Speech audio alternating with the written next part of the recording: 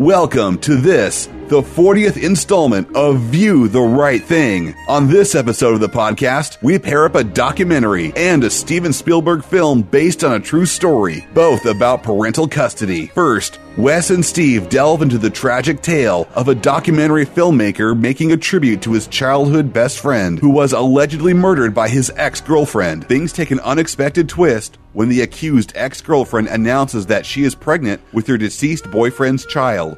In Dear Zachary, our second film stars Goldie Hawn as a mother desperate to reunite her family by breaking her husband out of prison, kidnapping their own son from foster care, and taking a policeman hostage as they attempt to outrun local and state Texas police in Steven Spielberg's first widely distributed film, The Sugarland Express. And now it's time for View the Right Thing. Let's all go to the lobby. Let's all go to the lobby. Let's all go to the lobby to get ourselves a treat. Hey, welcome back to another episode of Ring, zing, zing, zing, zing, zing, ring, zing, zing, zing, zing. You know, this is going to air in January. I guess that's true. But hey, sometimes we record a little ahead. there's still plenty of snow on the ground. Sure. You still need to take a horse-drawn sleigh. Sure. Wherever you're going. It's the fastest way to travel in the snow. Yeah, this is the movie podcast where you get to watch the movie ahead of time and then tune in and listen to it. That's right. Let's talk about it. Today we watched two movies about child custody problems. Mm-hmm. I mean, they're both about a whole lot more than that. Of course. Frankly, Crime. I'll say these are the two movies about child custody problems that don't get discussed often enough. Everybody talks about Kramer versus Kramer. Sure. And Over the Top. Over the top, okay. When's the last time you heard two people do a deep dive on Dear Zachary and Sugarland Express. Oh, yeah. I'll tell you when the last time was. Tonight, baby. So you're about to hear it. We've had Christmas. We've had Boxing Day. We already had our first Steven Spielberg episode. Yeah. Was already released. And since then, we've had our first episode with Joey Hanza. Oh, cool. Who's not here, obviously. Talking about Black Dynamite. Talking about Black Dynamite. That was fun. Has that come out yet? I'm pretty sure it has. You know, it's out I guess now. by the time these guys are hearing us, Yeah. it'll be out. Yeah. So listen to the Black Dynamite video, then come back to this one. It came out January 1st. There you go. I like that.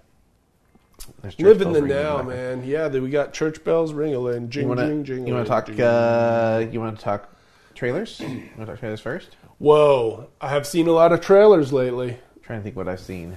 I've seen A Wrinkle in Time. I have not seen that trailer yet. I've seen the new trailer for Ready Player One. I saw that one. Featuring Jump by Van Halen. And Tracer from Tracer? Overwatch was in it. Oh, yeah. They're slowly revealing other properties that they've Yeah. licensed. I'm pretty sure I saw Chucky in it. Yeah. Very briefly. And I'm not surprised by that one because Good old Chucky. Spielberg and Universal have a... Yeah. Chucky will do anything.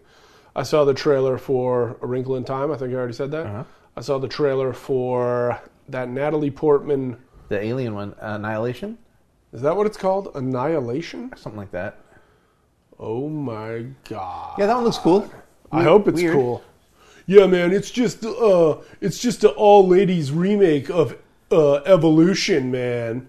If you remember Evolution with Duchovny I don't think and Julianne Moore. This is just like, why do ladies need a remake of Evolution, man? You know I'm just joking around. Here he goes again.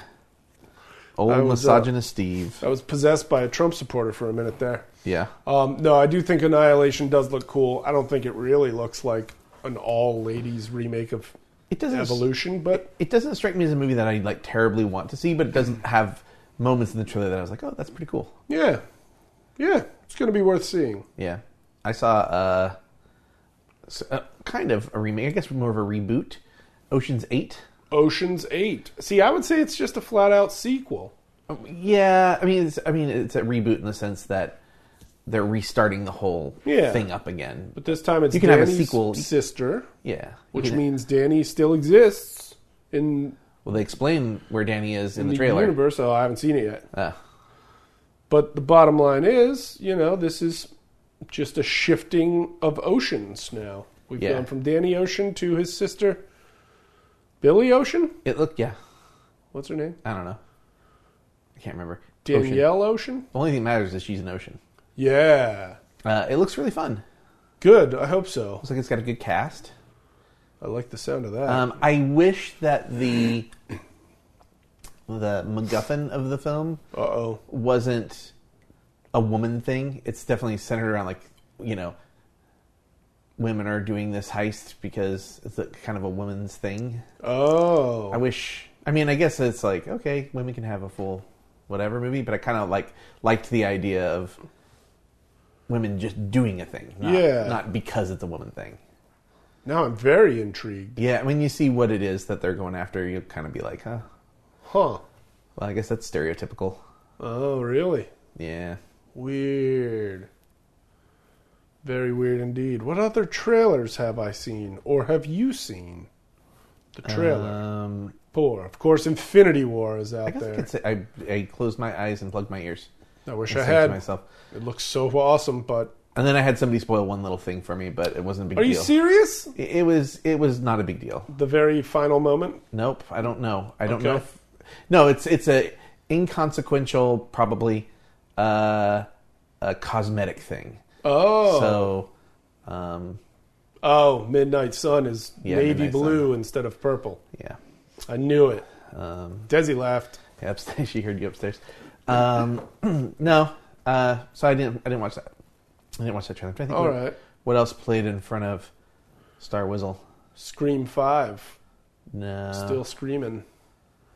I got up. I realized right before the movie was going to start that I probably should use the restroom. Oh, good And thing. so I got up hoping that they would play Avengers while I was in the restroom, but they didn't. They were playing no. Annihilation. But I had already seen the Annihilation trailer, so it wasn't a big deal.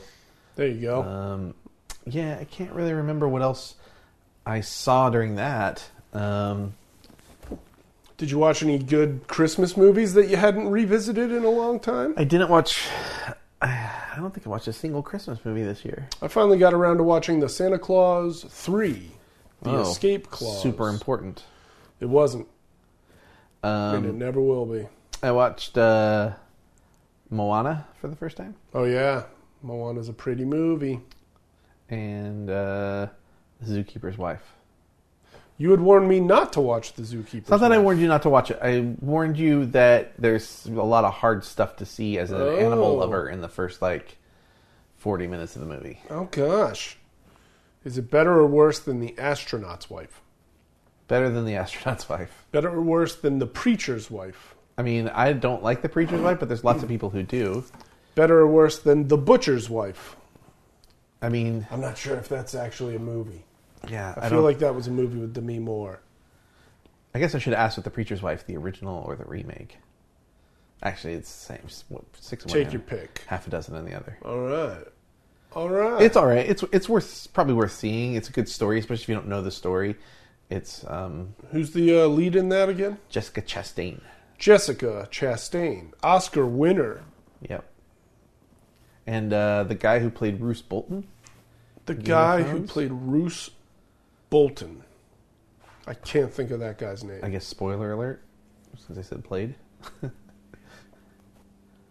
I never would have picked up on that. And then I made a point of pointing it out. So In a way, oh well.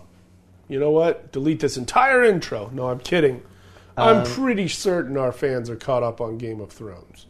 They've had plenty of I time. have a lot of people who are like, I think I'm going to finally start Game of Thrones. Really? Yeah, I've heard a lot of people say stuff like that. I think there's a lot of people that are kind of waiting. So they can just binge the whole thing? Yeah, or get it close to... I don't even know if I'm going to bother watching the final season. Shut up. Yes, you are.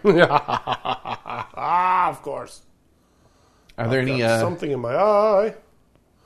Well, that was pretty quick. Talking about movies in the theater. I guess we didn't really talk about movies in the theater. What did you see in the theater? You saw Star Wars? I've seen Star Wars twice. I've seen Lady Star Bird. Wars. I've not seen Lady Bird. Did you watch Lady Bird in the theater? Yes. Oh. My buddy Skylar was there, and he is convinced that actor Lucas Hedges, who is in Lady Bird and who also plays the nephew in... Paddington. No, Manchester by the Sea. Okay. The redhead main nephew kid. Yeah. Skylar is convinced that kid was sitting right in front of us as we watched the movie.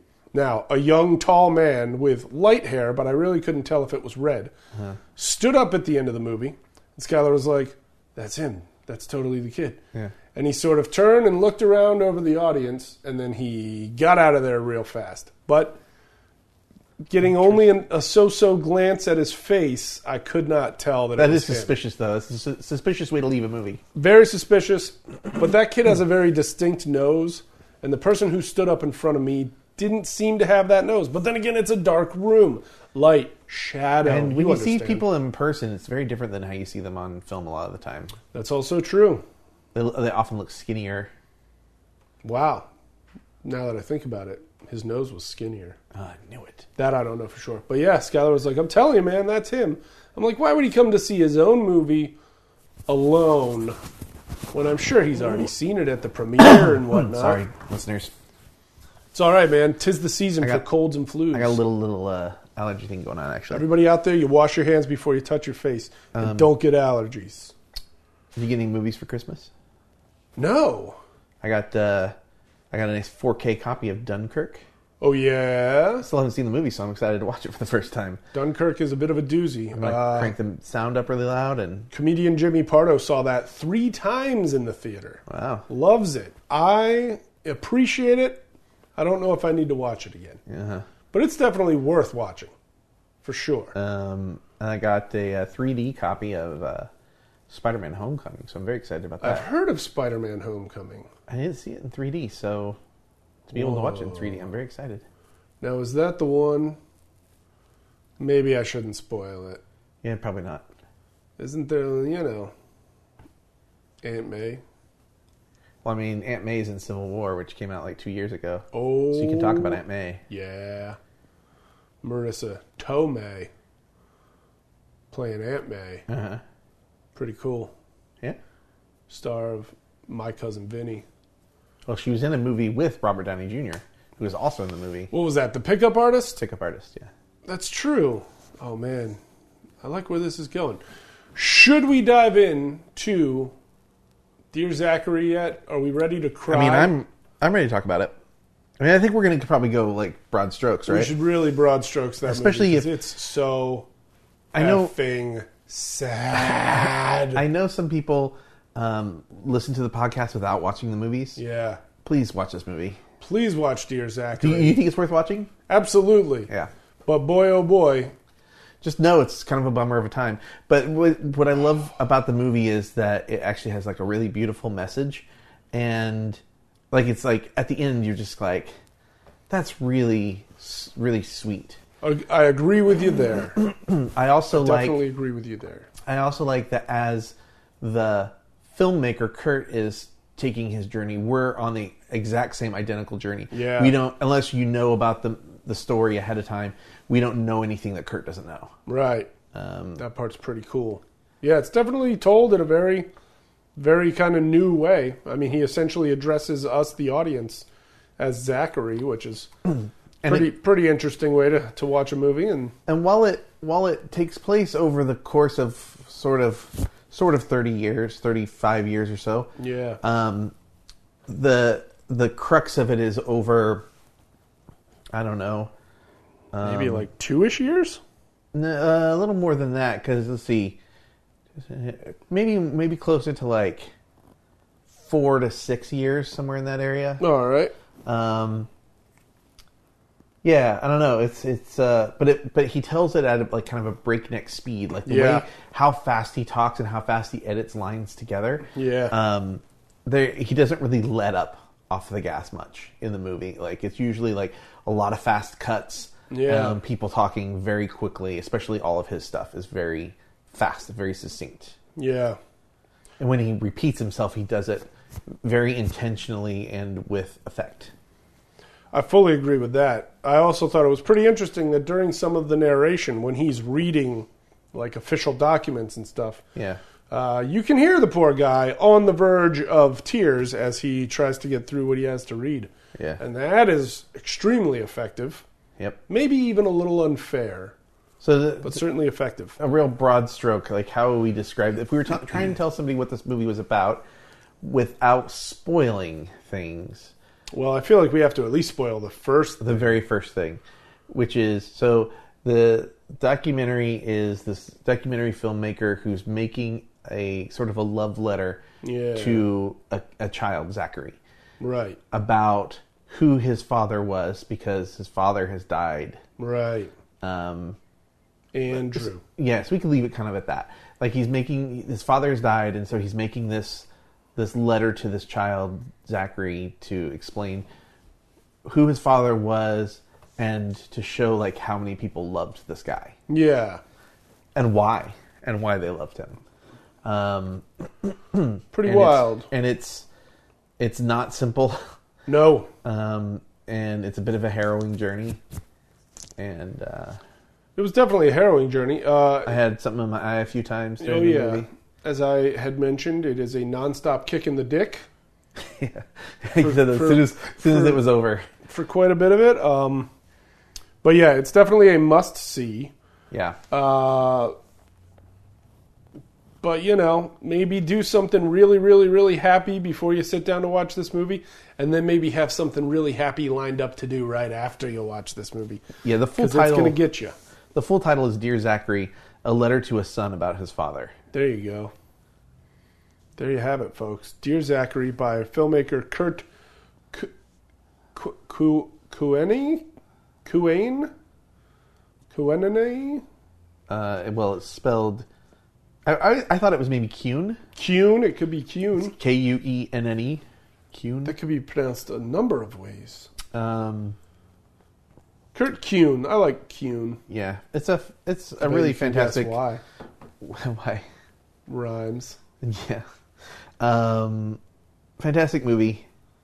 Yeah. Totally worth seeing. I'm sorry we're not going into extreme detail on it, because this is one of those few times where we watch a movie and it's to talk about it is to spoil it, and it's one of those times where I feel so strongly that people should watch it that they should. I mean, feel free to shoot us messages and give us your take on it. But yeah, tweet at VTRT Movies and be like, "Hey, I watched Dear Zachary. Why didn't you guys tell me about blah blah blah?" And the answer is, we didn't tell you because you got to see it for yourself. Yeah. Well, and there's also a lot of these movies we can look up and do some research on and find out interesting facts about the film, but all of the facts are in this film, so there isn't really, like, if you go to the IMDb page or whatever, there isn't anything there under trivia because they just kind of bear it all on film. Yeah. So, there's not a whole lot we can do about going too in depth. That's very true. Well, shout out to Kurt and the whole family. Yep. For getting that thing done, man. I mean, you see a lot of broken hearts on your screen when you watch this movie. Yeah, absolutely. A lot of broken hearts. A lot of total eclipses of the heart. I might never fall in love with anybody from Newfoundland ever again. Yeah. Ever again in my life.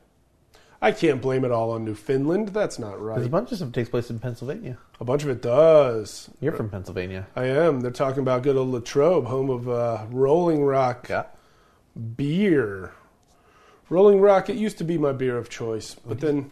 Didn't the guy say home of the banana split? Possibly home of the banana split, he said. I'd be pretty interested to find out if that's true. And I'm going to find out by eating a banana split eventually. Maybe not now, it's winter, it's cold. I don't need a banana split right now.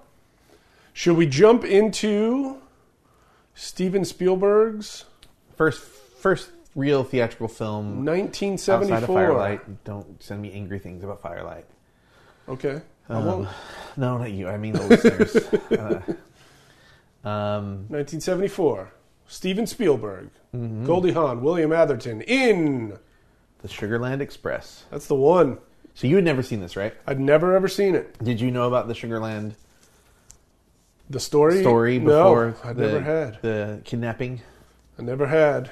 I guess it's more of like a hostage. It's kidnapping too. I mean, it's a whole bunch of things, but I feel like I think when you say kidnapping, you think children, right? Oftentimes, It's cop napping. Cop napping.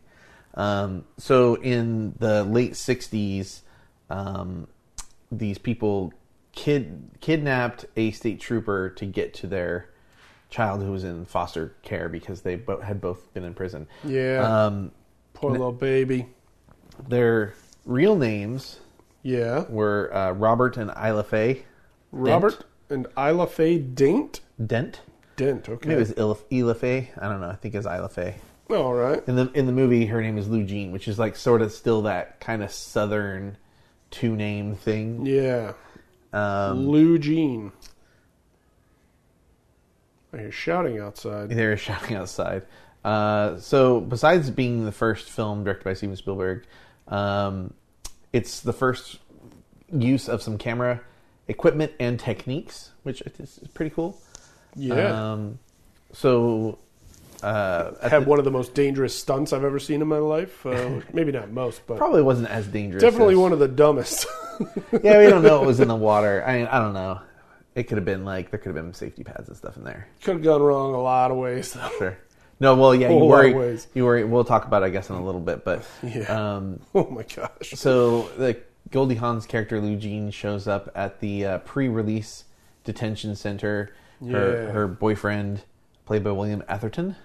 William Atherton of Ghostbusters. Ghostbusters, yeah. And Real Genius, and a whole lot more. Sure.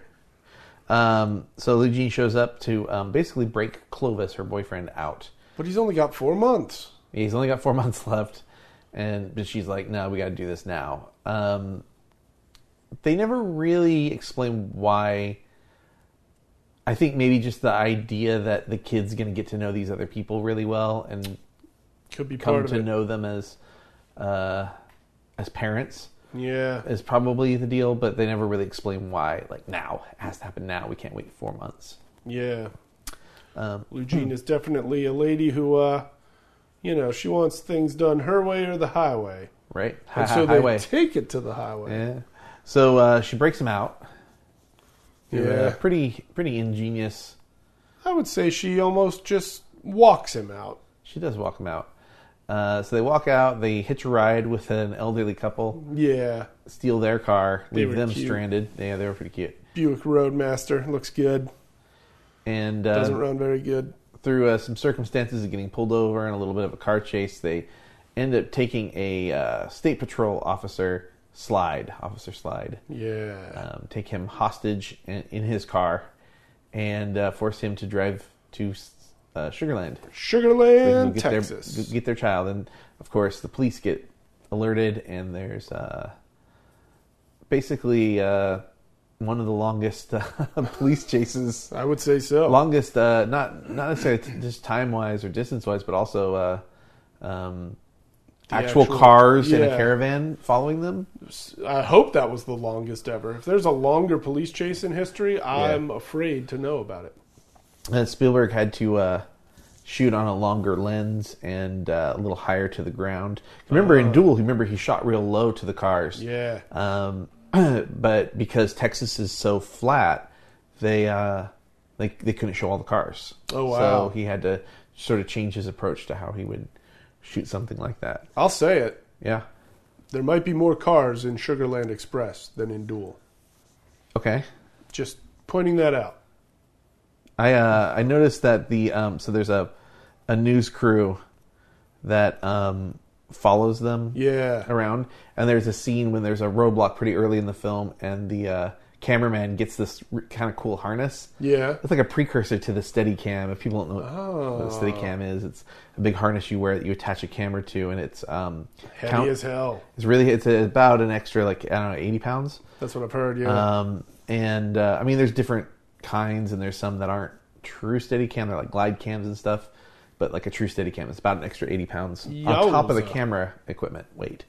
But it uses like a counterweight system, to be able to smoothly move around. And so when you see, what are considered to be handheld shots in film and television, it's usually on a Steadicam. If you ever watched the show ER or West Wing, and people are moving in and out of rooms and the camera's following them, it's usually they're on a Steadicam. A man wearing his camera. Yeah. And an 80-pound rig to keep that camera steady while he walks. Yep. It's amazing, yeah, to, seeing a Steadicam rig on, and you're just like, well, why couldn't you just hold it more still when you... But it's like, no, it makes a huge difference. Yeah, absolutely. Huge difference. So anyways, this guy wears a precursor to sort of the Steadicam. He snaps this thing in. Which is interesting because about 2 years after this movie comes out, the first film to ever feature a Steadicam shot, Rocky, really is released. So it was kind of neat to see this 2 years prior. That's extremely neat. Rocky was 76. I always have 77 in mind for Rocky, but that can't be right. 76. Did you ever hear the Rocky story that I heard from Carl Weathers one time? No, I mean I've not heard it. I want to hear it. It's a little appropriate right now. Real short story. So Carl Weathers tells this story where he was going into an audition for Apollo Creed in the movie Rocky. He went in, did his audition, felt really, really good about it. Yeah. Came out of the audition, and this younger, whiter dude gets into the elevator with him, and just notices that like Weathers just has this big smile on his face, and the guy's just like, "Hey man, how's it going? You auditioning?" And he's like, "Yeah," and he's like, "I feel pretty good about this thing, man. This thing might be kind of big." And the other dude goes, "Wow, man, that's cool that you say that, because I was in for this movie, and I got a feeling it might be kind of big too, man." And you could tell that they were both just like riding this really great high from these great auditions they just had. Uh-huh. Carl Weathers got the part of Apollo Creed in Rocky. Yeah. What did the other man get? Lando Calrissian. Luke Skywalker. Oh, interesting. That's close though. I guess that would have been way too early for Lando. Star Wars, yeah. But you never know. But yeah, how crazy is that? Apollo Creed and Luke Skywalker bumping into each other after their auditions. That's pretty cool. Really cool. I wanted to say something else about the Steadicam thing. Something else about Steadicam. So 4 years after Rocky, was 1980. A small film, The Shining, comes out. Oh, right, The Shining, and which took like forever to make. Yeah. But that has a really famous Steadicam shot as well. Talking about the big wheel? The big wheel. The kid using the big wheel going through and then he sees the twins and stuff. That's a really famous, really long Steadicam shot. So, yeah, it is. It's really long, and the sound design in that is really specific as well, where it goes from hardwood to carpet and hardwood to carpet. Yeah, I would say it's unimaginably long. Like you never think a take moving at that speed could last that long, right? And turning that many corners. So James Crabb, who was the director of photography on Rocky, is the one who's credited with doing the first Steadicam shot because it was the part where Rocky runs up the steps. Yeah, that's the first Steadicam. Awesome. Interestingly, at the same time that he was doing that stuff, figuring that out, Stanley Kubrick was trying to figure out stuff for his film work, including The Shining. All right. The Steadicam was developed by the military for use in essentially trenches. All right. To be able to shoot footage and understand warfare better. Yeah. There were 3 Steadicams in the entire world. Whoa. And this is the story as I understand it. All right. Okay, so this isn't gospel, but this is how I was told. Stanley Kubrick was approached by Warner Brothers to make The Shining, and he didn't want to do it because Kubrick was like really into like sort of his own stuff, like like the Barry Lyndons and stuff. And so what often happens with these directors is they do 1 or 2 big commercial movies for big studios, and then they go off and do their own thing because they sort of 1 earned the goodwill from the studios, and 2 made some money so they can kind of fund their own things a lot of the time. Right. So he made a deal with Warner Brothers and said, "I'll tell you what, I'll do The Shining, but you have to buy me my own Steadicam." There were 3 in the world, thinking that they would never do it. Right. They called his bluff and got him a Steadicam. Whoa. Which is how we ended up with that stuff in The Shining. Pretty awesome. Yeah, pretty cool. You've always been here, Mr. Torrance. I don't know if that's the real line. It's probably paraphrased. So talking about the camera stuff, there's a couple of really cool shots. So, Spielberg had done Duel before this one, and there's a shot in the uncropped version. We watched a cropped version of it. In the uncropped version, there is a shot where you can see Spielberg in the back of the car with the camera.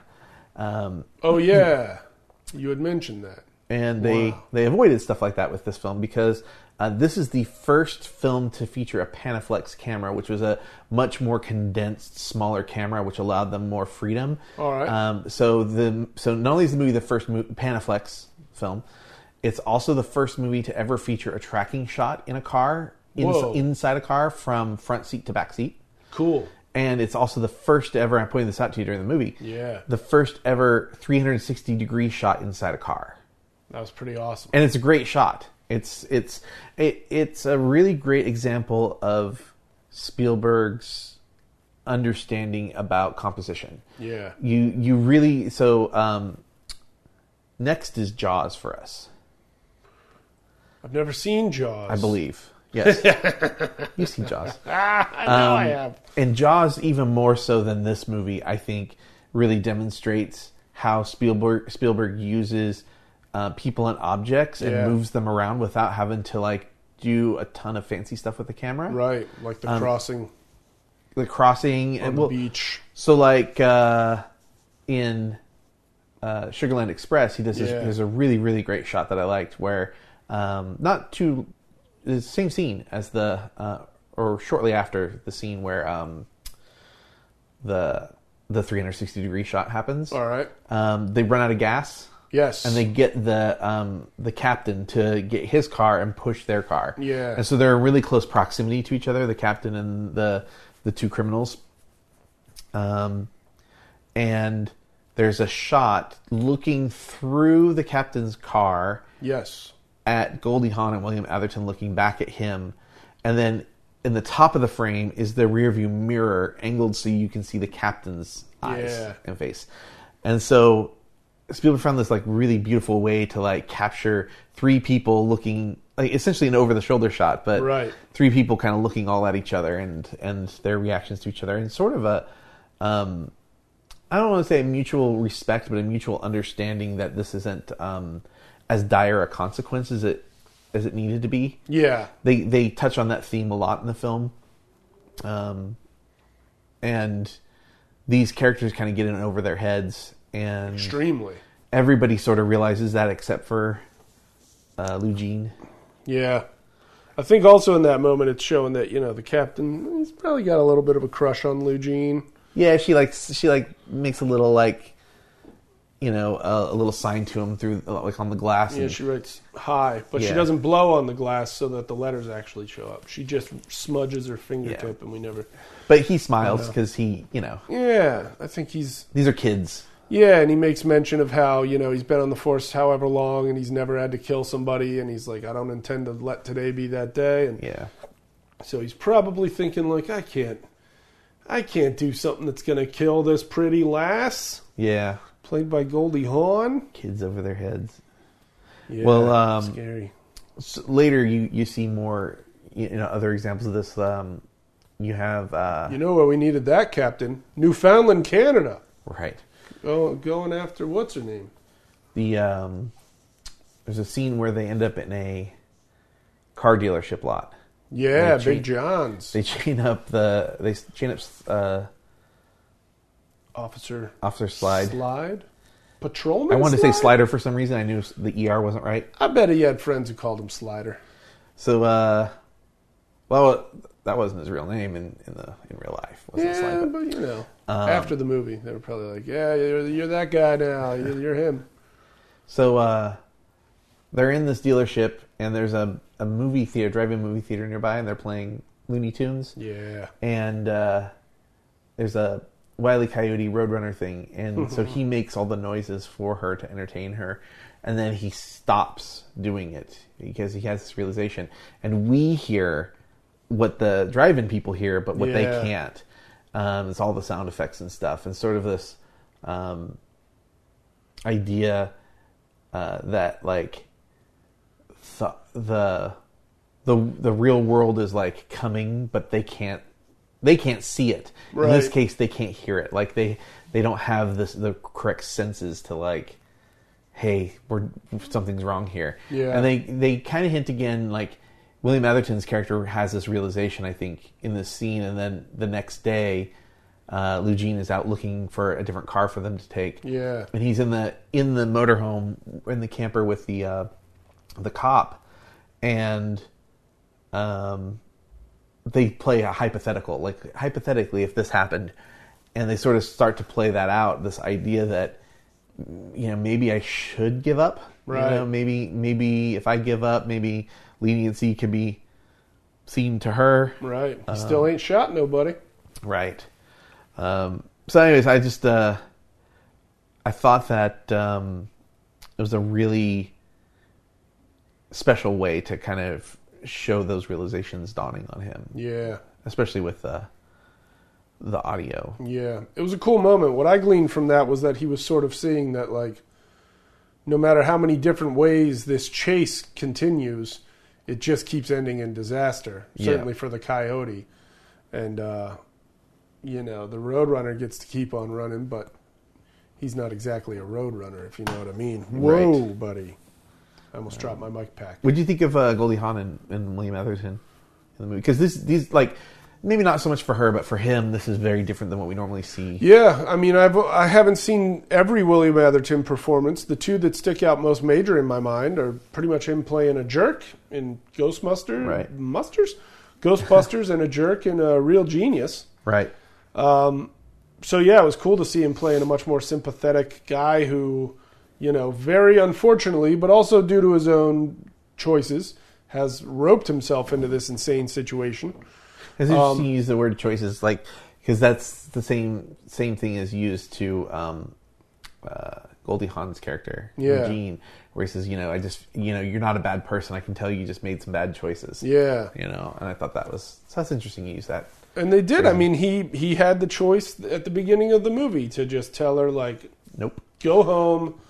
This was fun, but I just need to serve these last 4 months, and because in the long run, that's how they would have been able to keep their kid. Right. But, you know, he falls for it.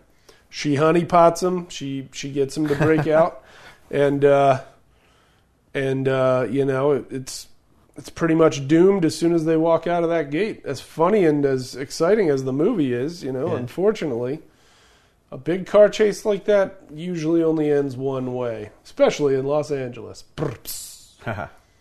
Well, you know, William Atherton is a stage, like, he's trained on stage. Yeah. Whereas Goldie Hawn was, I mean, she was essentially a go-go girl, you know. Yeah, good old Rowan Martin's laughing. Yeah, so she's more TV. Yeah. So she would tend to she would tend to be good early in takes, and then the longer they went, she would sort of start to be not so great, whereas he wouldn't be great in the early takes and would be better later on. Spielberg eventually figured out that Goldie Hawn would get like a second wind after they got like 13 takes in or something. And so, I don't know if that's the exact number, but I get you though, yeah. So what he would do is he'd start all on her close-ups. Let her do her thing, and as she started to wear down, he'd switch over to William Atherton's close-ups, and then come out for their two shots and things. That's good thinking. Once she got her second wind and once he got going. I don't know, kind of interesting. Again, like... I like that idea, that's for sure. With how young he was, I mean, just all of this, it really shows like what a phenom he was at such a young age. Big time.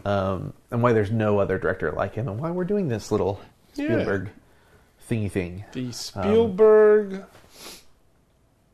Odyssey? The Spielberg, the View the Right Thing. The Spielberg. Spielberg. You can say Odyssey. Odyssey's good. Odyssey. I feel like there's something with an S that means like a journey. Saga. Saga. Well, you know, I was thinking a second ago when I was talking about Goldie Hawn, you were talking when I mentioned the line where he says that, you know, you're not a bad person. Yeah. You just made some bad decisions. That's actually another moment where audio doesn't get to them. Oh, right. And it's almost like those scenes are almost back to back. They have her father get on the radio, right, and you can kind of see like a piece of her upbringing, maybe why she does the things she does. Yeah. And her father says something like, if this man gave me a gun, I'd fly out there and shoot you myself. Yeah. It's like, wow, that's... Does he say he'd shoot her or he'd shoot Clovis himself? I think he said her. Oh, okay. He says she's essentially a disgrace and that she's always been one. He's always known she was one. Yeah. It's pretty messed up, dude. And I like that, again, I think Officer Slide is similar to the captain, right? Yeah. That he has some affection for these people. He understands that they're not... And I think that's his aha moment, right? Is like, hey, here's this person who's her father on the radio for everyone to hear. Like, you're a terrible daughter and all this stuff. Being a complete jerk. But yeah, so just another example of audio that doesn't get to her. Some kind of toothless pink raisin man. Being a jerk. Raisin man. He had some teeth, I guess. Yeah. Man, it was a fun movie. I pointed out about how we Spielberg loves to have a kid open a door, and you made a pretty good comment about that. Which feel free to. Kids don't know what's on the other side of the door. They don't know what's coming. Yeah, right. Like they don't know that there's danger coming. You know? Yeah. I think when you say like kids opening the door, I think to like Close Encounters and Right. I'm sure there are even more examples within Steven Spielberg's movies, but those are definitely the big two. And then there's a lot of funny stuff going on. Like every time they drive through a new town, like more and more locals are coming out to meet them on the street, and a lot of them are kids who are just so excited to have something to do. Yeah. There's the funny scene where in the very last town, there's a bunch of kids just sitting on the back section of the roof as... I like the pig. yeah. Some poor kid gives his pet pig the Goldie Hawn. He's peeing on me. Yeah, the pig actually was peeing on her. I believe it. Yeah. I do believe that. I've never held a pig. I've never been peed on by a pig. Yeah. But if I were to be, I might scream just as much as she was screaming. She was at least having fun with it, though. I salute her for the fun she had while not breaking character as a poor little piglet took a whiz on her jeans. I'm assuming on her jeans. They don't show the pig, thankfully. Yeah. And that's okay. The shootout at the car dealership was pretty epic. Oh, that scene drove me crazy. Not that it was a bad scene, just that those two characters were so stupid. Yeah. And so heavily armed. But you know what? We're seeing characters, people like that today doing Ain't that the truth? Stupid stuff like that. Yeah, I mean, these guys were literally the argument against the good guy with the gun, Oh, yeah. Absolutely. Mythos or they were like fallacy, you could say. Redneck, like lynch mob guys, essentially. Yeah. They thought they could take justice in their own hands and they would be heroes for it. Right. Drove there in a Volvo, oddly enough. With a kid that ended up running away. Yeah. A guy and his kid pull up in a pickup truck and join a third man, and they get into his Volvo to go hunt down these fugitives. So he had interesting choice. Spielberg had the art department make a 6-foot like diorama of the car lot so they could plan out that sequence. Oh wow! So they could figure out exactly how to make it happen and make it make sense. It's a hell of a sequence, that's for sure. Yeah, it's white knuckle, man. Like I was watching it because those guys are just so stupid and they're just shooting off in every direction, and you had to wonder like, what if these guys had shown up at 9 a.m. instead of just after dawn when there were more people around and stuff. Right. Idiots, just so stupid. Well, and you see that with the cops too, right? Like there's sort of like, I don't want to say vigilante cops, but they're driving through these towns, and the towns all have cops or state patrol or whatever from other parts of the state. Yeah, so like they want to get in on the action. To get in on it. Which is why we get that cool car crash. Yeah. Pile up with all the flares that you pointed out. Oh, I love that part. But and that whole pile up was caused by one dumb cop trying to intercept them and two, just fouling up so badly. And 2 patrol guys in new cars that drove 3 hours just so they could get in on the fun. Did they show up at that same pileup? Yeah, remember they yeah, that's right. One crashes like just straight into a car, and the other one like ends up flipping over on its side. Yeah, and oh boy, completely ruining those beautiful, beautiful cars. Although those guys were from Louisiana, they had no business being there. No, they just wanted to get in on it. They sure did, and it backfired. So Spielberg shot that whole thing, shot all the cars moving in on each other without anybody hitting anyone. Oh, that's cool. And then they did all the, they got 4 cameras going, and they did all the side swiping and all that stuff. Yeah. And that's pretty much like the most economical way they could do it because they didn't want to have to try and buy new cars. Right. To redo the whole thing again, so... They wrecked so many cars in this movie. 2 of my favorite gags were when our heroes have to stop for gas, and so the whole cop caravan is like 100 yards behind them just waiting and waiting. And then when they pull away, some of the cop caravan follows them, and then a bunch of cars pull into the gas station to fill up and check their oil. That was hilarious. And then another one is when a guy has like a welding mask on, and he's like welding something on the front of a car around the headlight. Yeah, he's trying to fix the grill, I think. Yeah, and he's welding something, and a cop jumps in and backs it up. But apparently his back door had been hanging open, and he just jams it against the wall and bends it the wrong way. That made me laugh quite a bit. We were wondering during the... I just came across this thing. During the drive-in scene, there's a movie playing. Yeah, were you able to find out what it is? It's called... That's what they were watching? Yeah, they were watching a snake movie. A snake movie. Yeah. That's a good one. Oh, trailers for Downsizing with Matt Damon. Have you seen Downsizing? I have. I haven't seen it. I've seen the trailer. Okay. Skylar, again, before Lady Bird, trailer for Downsizing plays, and he leans over to me and he goes, "Are we to believe that they just live in a world without snakes?" Well, I was like, that's a very good point. Has he not seen the movie? He hasn't seen the movie. Well, then maybe there's a snake in the movie. I hope there is, now that I'm thinking about it. Well, or anything. Spiders, snakes. Spiders would still be pretty bad, even if you're downsized. Yeah. But anyways, that's not this movie. That's not what we're here talking about. I should yawn straight into my microphone. That's what I should do. Good job, Steve. We're talking Sugarland Express. Pep it up. Car chases, man. Goldie Hawn. Goldie Hawn. The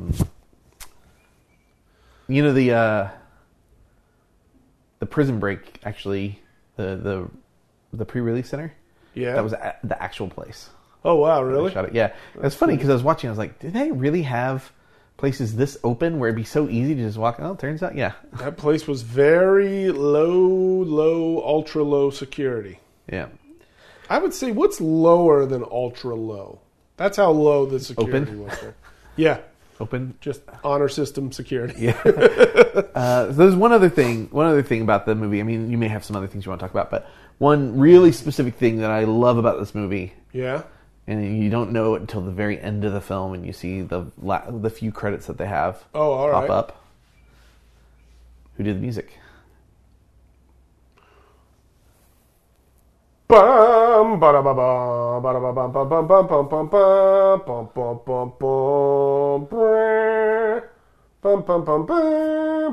Williams. John Williams, yes. This is the first time John Williams and Steven Spielberg worked together. Wow, really? Yeah, I mean, this is his first theatrical film. I guess that's true. Except for The Twilight Zone, I think John Williams has done every single Spielberg movie. Whoa. Yeah, so that's a lot of movies. That's incredible. Yeah. Spielberg wanted an orchestra for it, but as you know, they did not use one because it's sort of southern. It's very much simple. There's a really weird drum beat going on quite a few times that I did not expect to hear in a movie like this. Yeah, it's very hip hoppy, very surprising. Well, it's like almost like. And then of course there's the 12 Days of Christmas. It made me think. That drum beat thing sort of made me feel like time was running out. That's kind of what that kind of left me with. See, the one I'm talking about happened at the very beginning. Oh. And it was just a really weird kind of hip-hoppy drum beat going on. And I was like, oh, that's kind of ahead of its time. Maybe. if I'm not mistaken. It was cool though. It was a nice touch wherever it came And from. it's so different from everything else John Williams Ain't that the did for truth? him. I mean, for the most part. I mean, Catch Me If You Can is very different. It's very jazzy. Yeah, I'm sure we'll talk about that when we get to it. but it's like very like beatnik jazzy, not quite. Yeah, it's very Not like quite like 60s jazz jazz. club jazz. Yeah. Yeah. Which is kind of where John Williams has his roots in jazz. Oh, all right. You can hear it every once in a while in some, like Harry Potter and the Prisoner of Azkaban. Prisoner of Jazzkaban. Yeah, that one has some cool jazzy stuff in it. Nice. I haven't watched that one in The a Night while. Bus. Listen to the track "The Night Bus." All right. I remember the Night Bus. It had that creepy talking shrunken head. Yeah. And Ernie, the driver. Hey, we're running late. He probably doesn't even say that. I I don't don't know. Okay, anything else you want to talk about with Sugarland Express? Gosh, I don't know. It's an exciting movie. It's a pretty funny movie. It is very funny. Goldie Hawn's great in it. You know, kind of has an ending that is just kind of the way it was going to work out. Yeah, it's If you're sort listening, you should have seen it by now. of viewed as one of the few Spielberg movies that ends on a down note. I guess that's kind of true. Huh? Usually, he's a big as am I, a big fan of sort of like what people termed the Hollywood ending. Yeah. Which I think is a dumb term, but sorry if you love that term, but I think it's dumb. Isn't there a movie called Hollywood Ending? Probably. I shall look, because I think it's the ending to all movies. They're all Hollywood endings. Hollywood Ending 2002. Cool. Starring. Oh, it's Woody Allen. Um, I don't need to talk about him. all right. So that was the Sugarland Express. The next episode that Steve and I do, we'll be watching Jaws. Whoa! And I don't get to pick our next movie right now. I get to pick you and Joey's next movie. Well, I'm really picking that because it's a pretty specific. We don't have a bucket. Well, we should at least announce it right now. Yeah, right? we'll announce it. Do you want it? You don't know what it is, do you? No. Should I pretend I'm reaching into a bucket? Yeah, just make some noises with your mouth.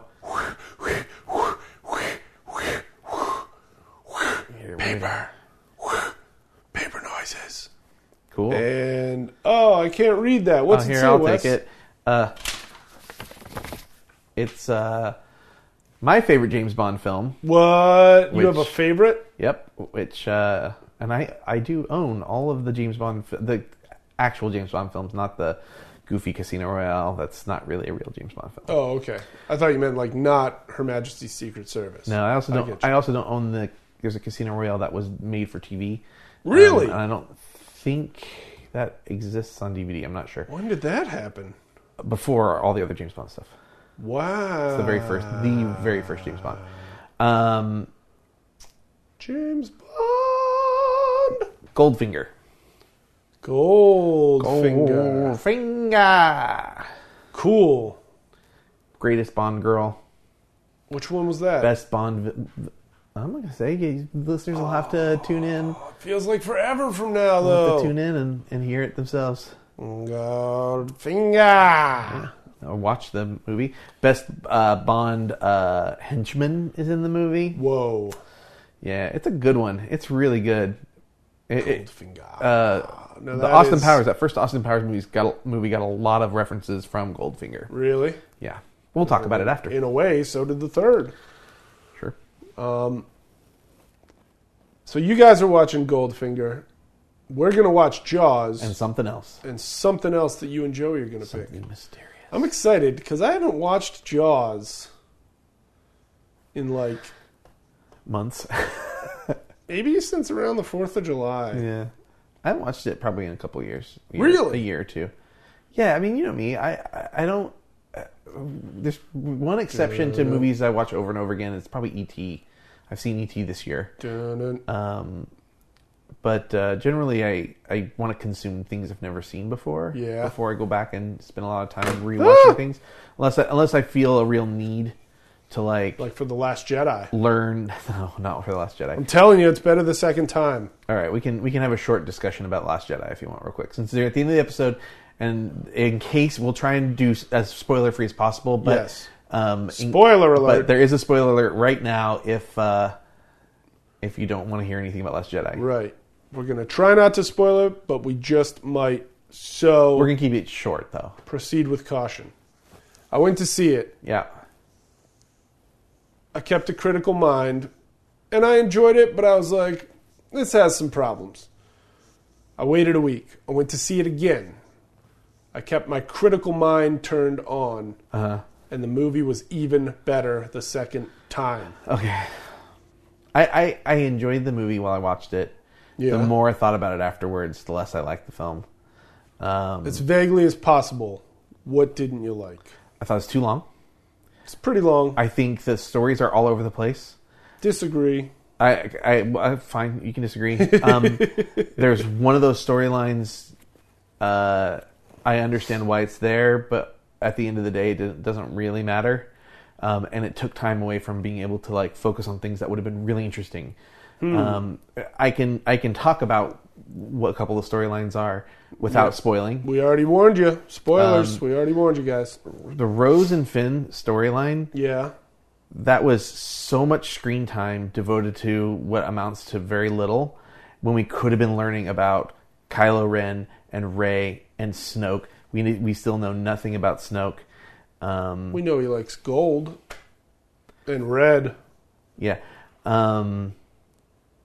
That would have been a better use of the time. Yeah. The last 30 minutes of the movie don't need to be there. Whoa! Don't need to be there. Okay, so here's a really big spoiler alert. Really Yeah. big spoiler, everyone. If you haven't seen it or don't want to know, You've been warned.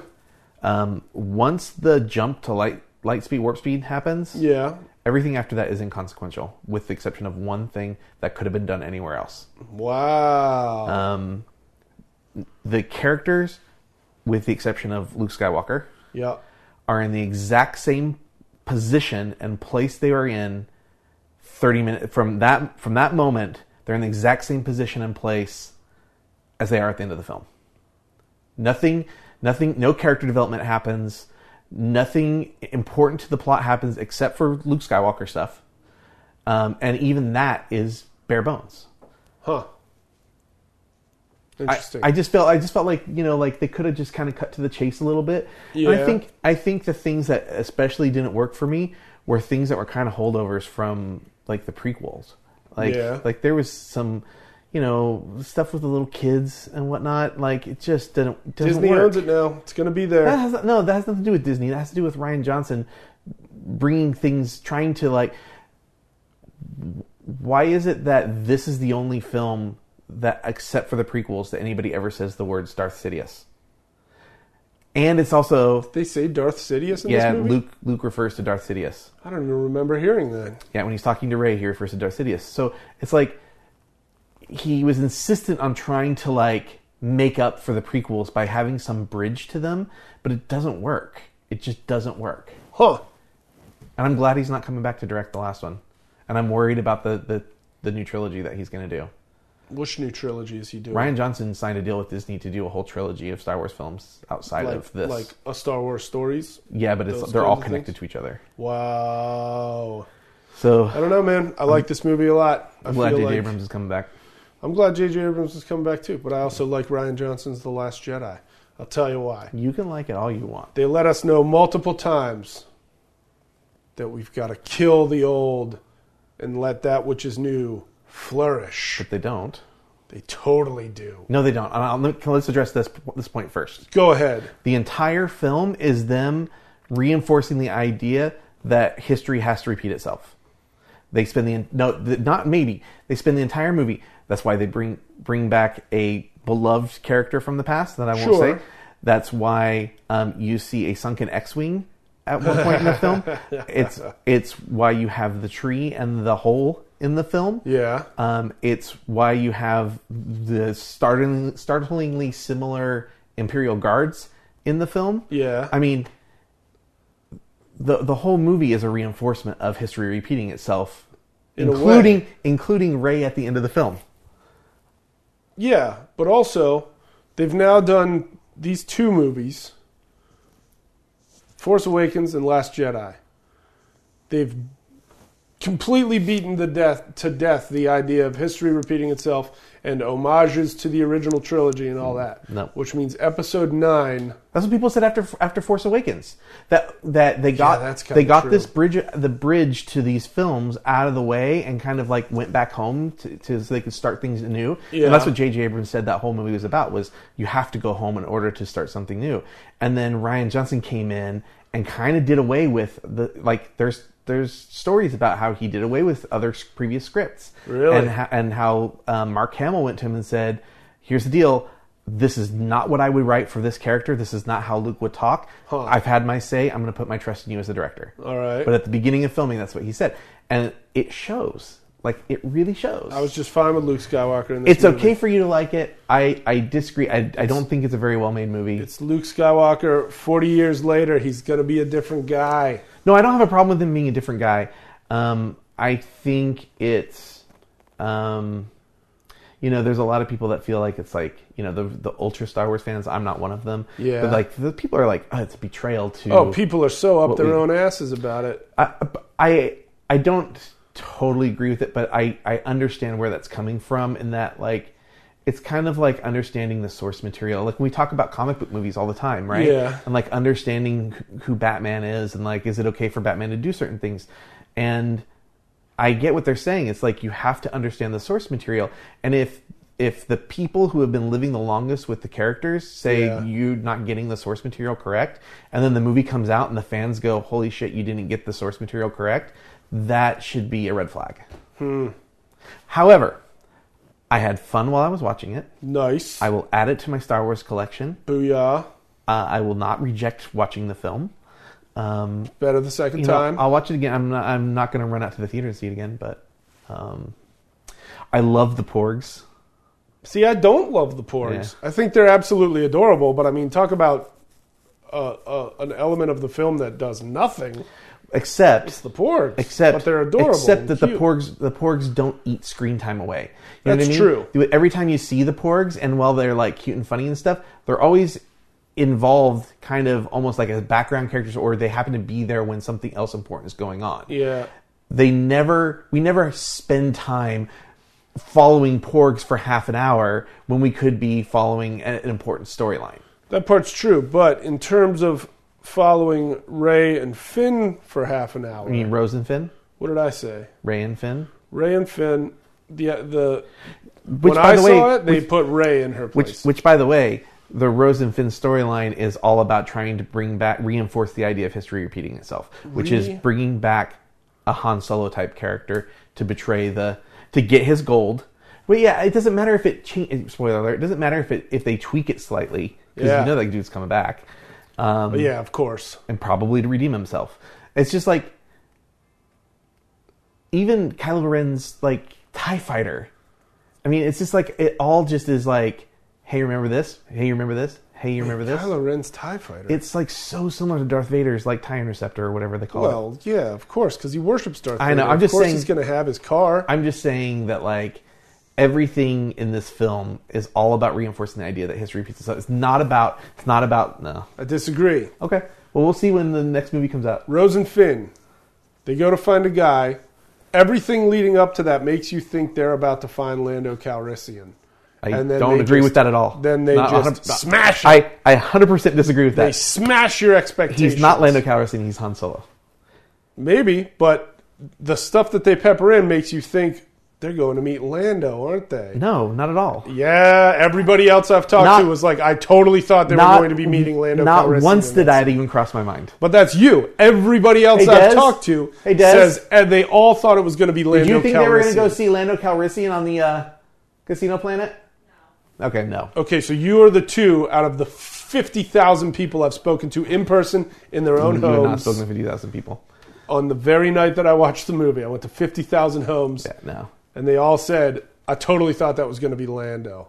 It might have been 4 or 5. No, because there's nothing that ever told us that Lando would know how to be a code breaker or a hacker. You're right about that. So, like, why would that ever have crossed my mind? But everything else about, That would have been an even bigger betrayal to what we know Star Wars to be. maybe. But most people were like, I totally thought, when she said high-stakes gambler, I was like, nuts to the code thing.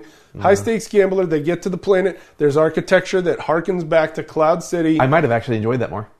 I would have too. Apparently, unfortunately, Billy D. Williams is in pretty poor health.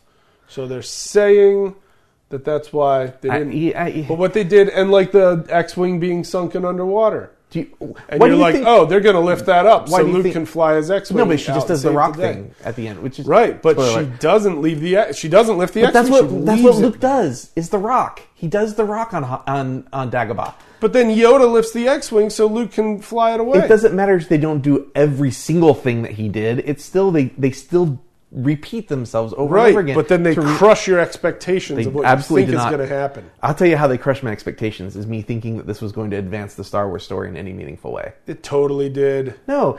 Okay, you tell me in like one or two sentences. Yeah. What is the point of the Rose and Finn storyline? One or two sentences. Well, tragically, it's to show that a lot of fans aren't going to get what they want. Don't do that. I'm talking about the story thematic elements. Finn, Poe, makeout session. Yeah, I know, right? Just focus on the story. Finn got to kill Phasma. He doesn't have to go on that adventure to do that. But he got to kill her. Okay. And they don't care about why he had to do it or not. They knew Finn's got to kill Phasma in this movie. So you think the point of that storyline is for him to kill Phasma? No, the point of that storyline is you think they're going to come up with a way to do it, but it's war, and in war, some missions fail. I think you're totally wrong. They had a failure of a mission. And this is why I'm so glad you and I disagree. But at least he got to kill Phasma. This is why I'm so glad you and I disagree. Spoiler alert, by the way.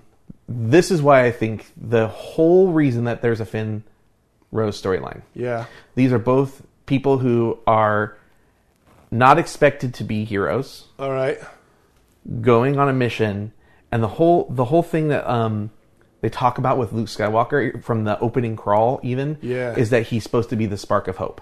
Okay. The whole point of Rose and Finn is that they're the spark of hope to lead the new rebellion. All right.